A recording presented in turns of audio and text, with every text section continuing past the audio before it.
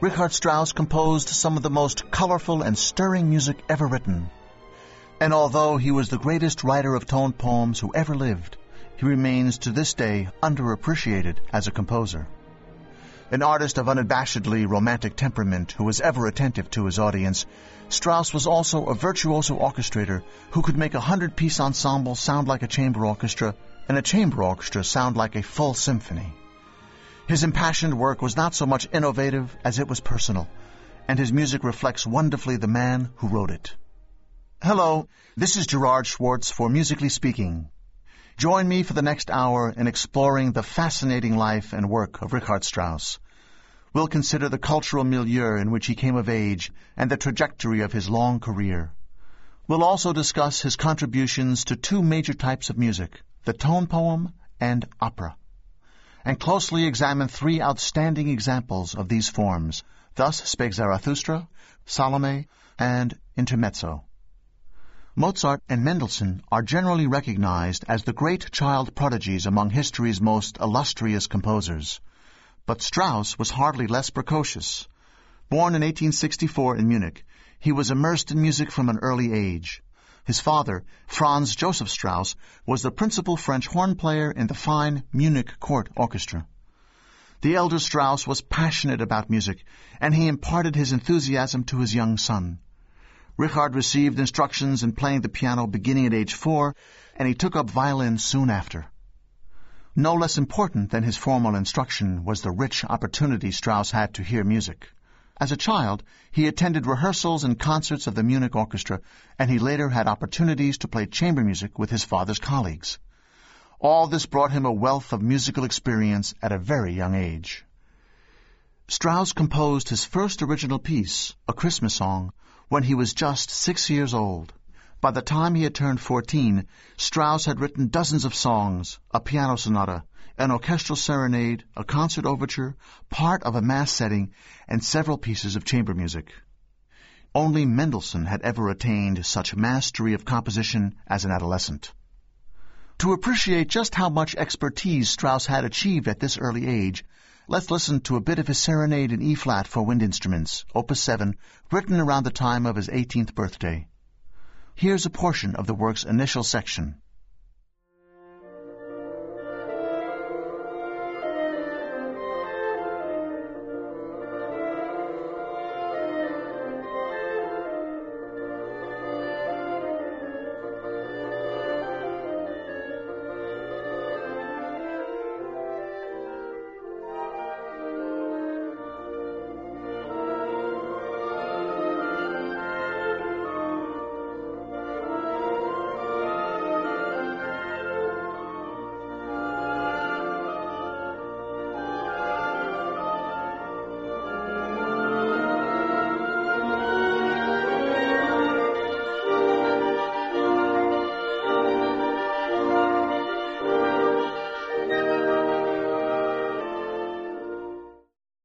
This is a gorgeous and impressive piece of music.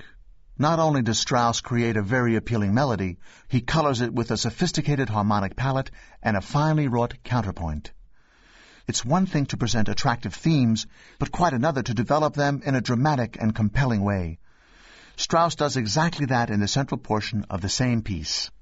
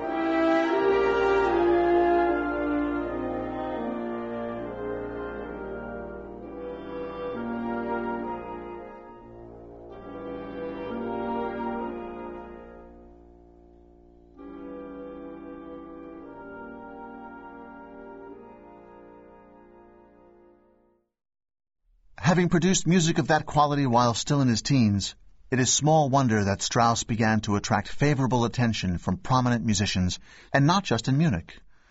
His E-flat Serenade came to the attention of Hans von Bülow, the great pianist and composer who was an associate of both Wagner and Brahms. Bülow was so taken with the work that he included it in a concert of his renowned Meiningen Orchestra. He subsequently performed other works by the young Strauss. Strauss by now had established himself as a composer of exceptional promise. If there was a deficiency in his musical training, it was its rather conservative orientation, which reflected the influence of his father.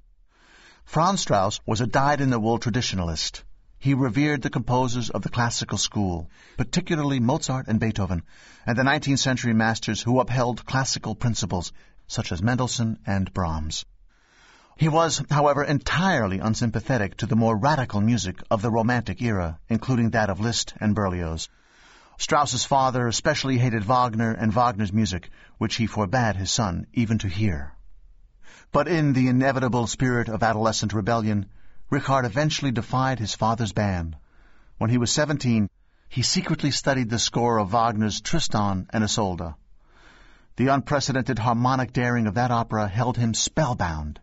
His appetite whetted, Strauss then absorbed the operas of Wagner's Ring Cycle. Here Strauss found a whole new realm of musical expression, but he was yet too young and too loyal to classical procedures to really absorb it. So he continued to write polished and surprisingly personal compositions in a conservative style that recalled the manner of Mendelssohn, Schumann, and Brahms. But the young Strauss was about to experience a dramatic change in his artistic direction. In 1885, Hans von Bülow asked the 21-year-old Strauss to become assistant conductor of the Meiningen Orchestra, perhaps the finest orchestra in the world at that time. This offer was an honor for one so young, and Strauss was quick to accept. In Meiningen, he had the opportunity to learn music and conducting directly from Bülow. He also appeared with the orchestra as a piano soloist, playing Mozart's great C minor concerto, and as a conductor, leading a symphony of his own composition.